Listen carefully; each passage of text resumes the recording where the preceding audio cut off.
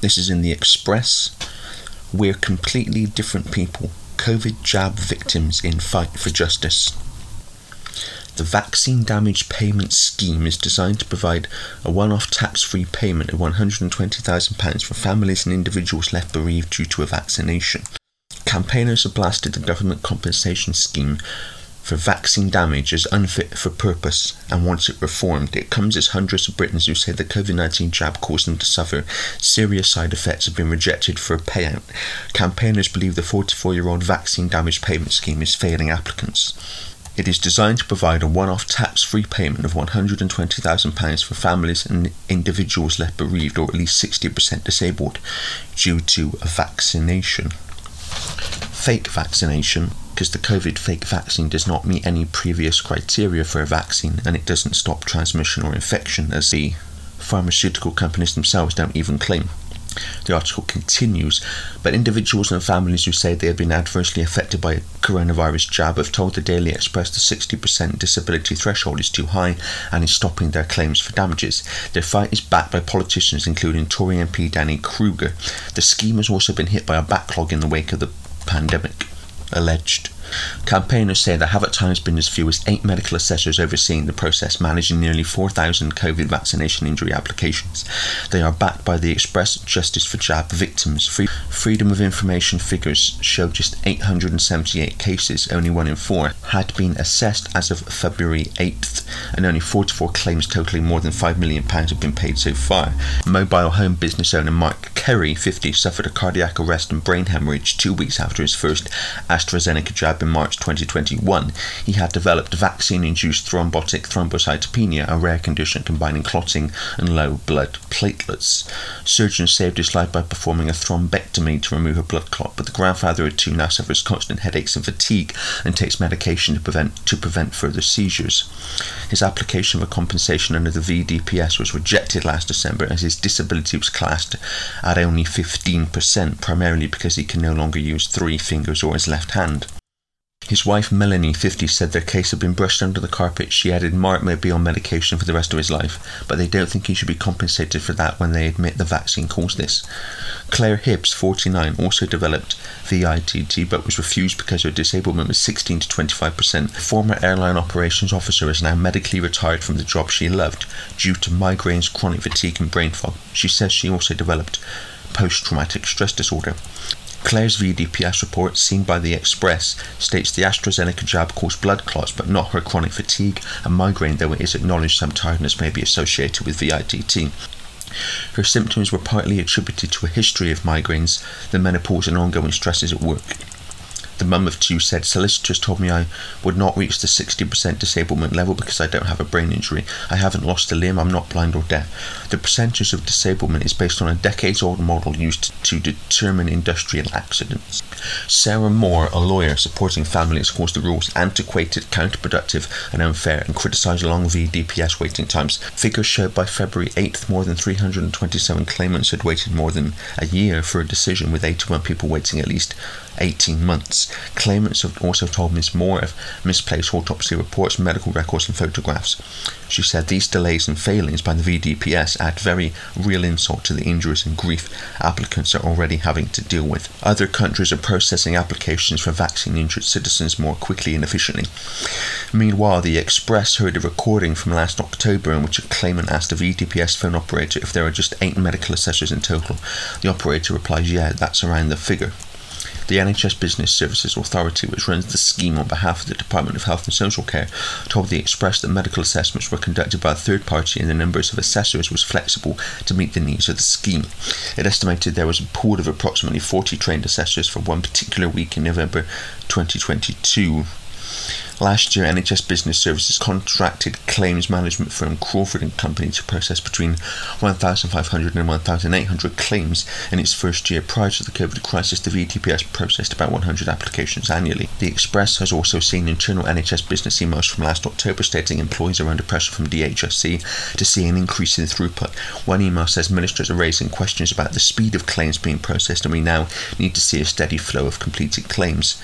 Bedbound Simon Clark, 47, is still waiting waiting for his VDPS outcome almost 2 years later.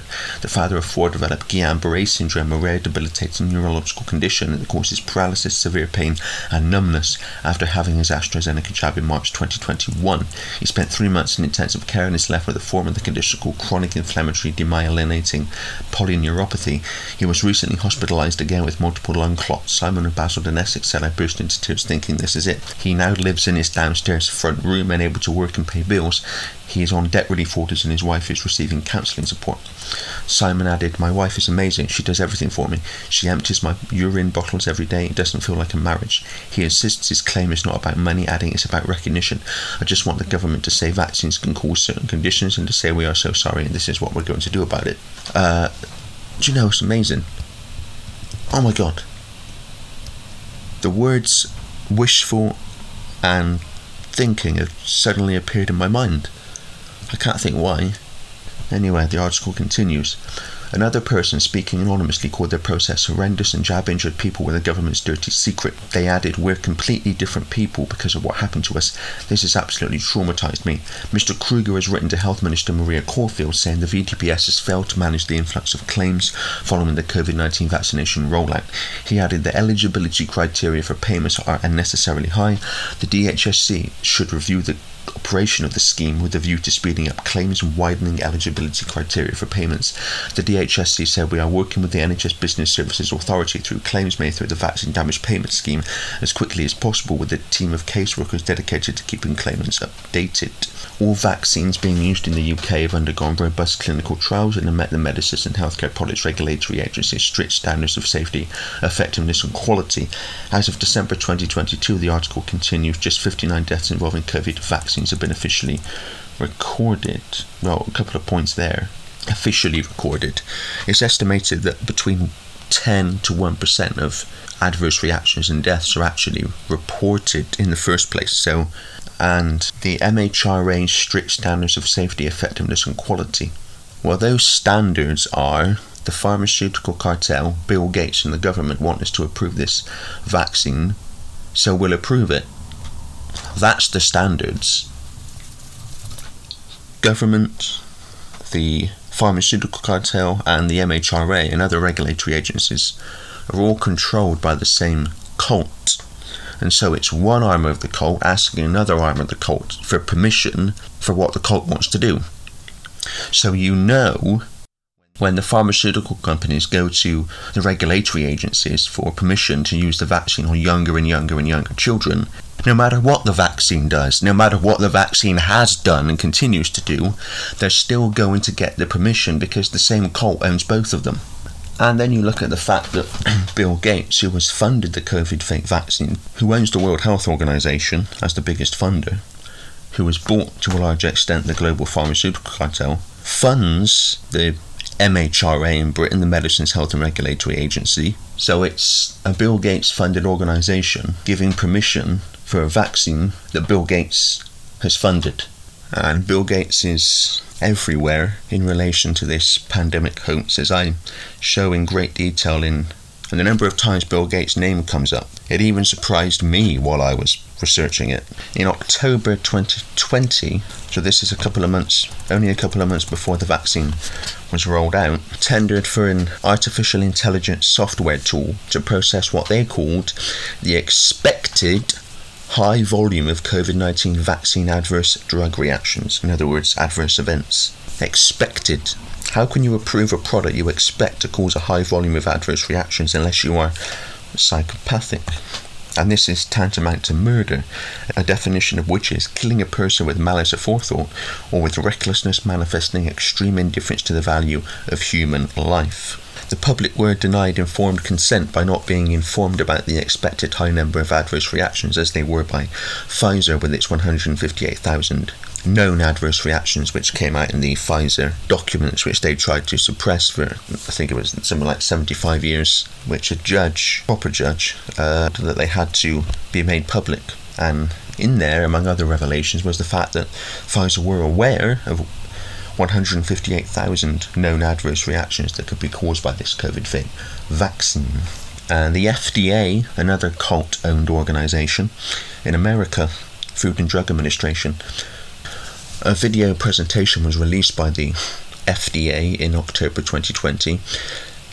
One of the slides was entitled Draft Working List of Possible Adverse Event Outcomes. You could, I don't know if it's still on YouTube, but you could see the video on YouTube. If you skip to the 2-hour 33-minute mark, there's a list of known adverse reactions, one of which is death, by the way. So every reaction, including the common reports of this vaccine, including the common reports of blood clots, heart disorders and heart damage, female reproductive and fertility issues, heart attacks and strokes, as well as deaths, were known to be possible consequences of the COVID fake vaccine before rollout. And this is what some people who were exposing the COVID fake vaccine in terms of what it's done don't understand, some of them, is that the whole reason the COVID fake vaccine was rolled out was to cause those reactions and deaths. And that was the whole point. It's not an oversight, it's not a mistake, it's not poor planning, it's not because of a rushed vaccine, it's not because of poor production. The vaccine is, as I say in the new book, every time the vaccine causes an adverse reaction or death, it is doing exactly what it was formulated to do. Depopulation agenda.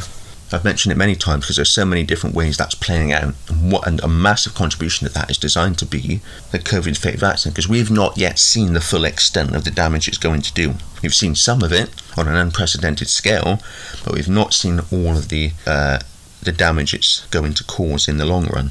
It's a massive contribution to the depopulation agenda. There's other reasons why they want this vaccine in people, but that's one of them. And I got a whole chapter on the COVID fake vaccine in the new book. I think it's something like 60 pages, very comprehensive, very detailed look at the fake vaccine. And just one final point before I move on to another article. This point about we're completely different people in the headline of the article.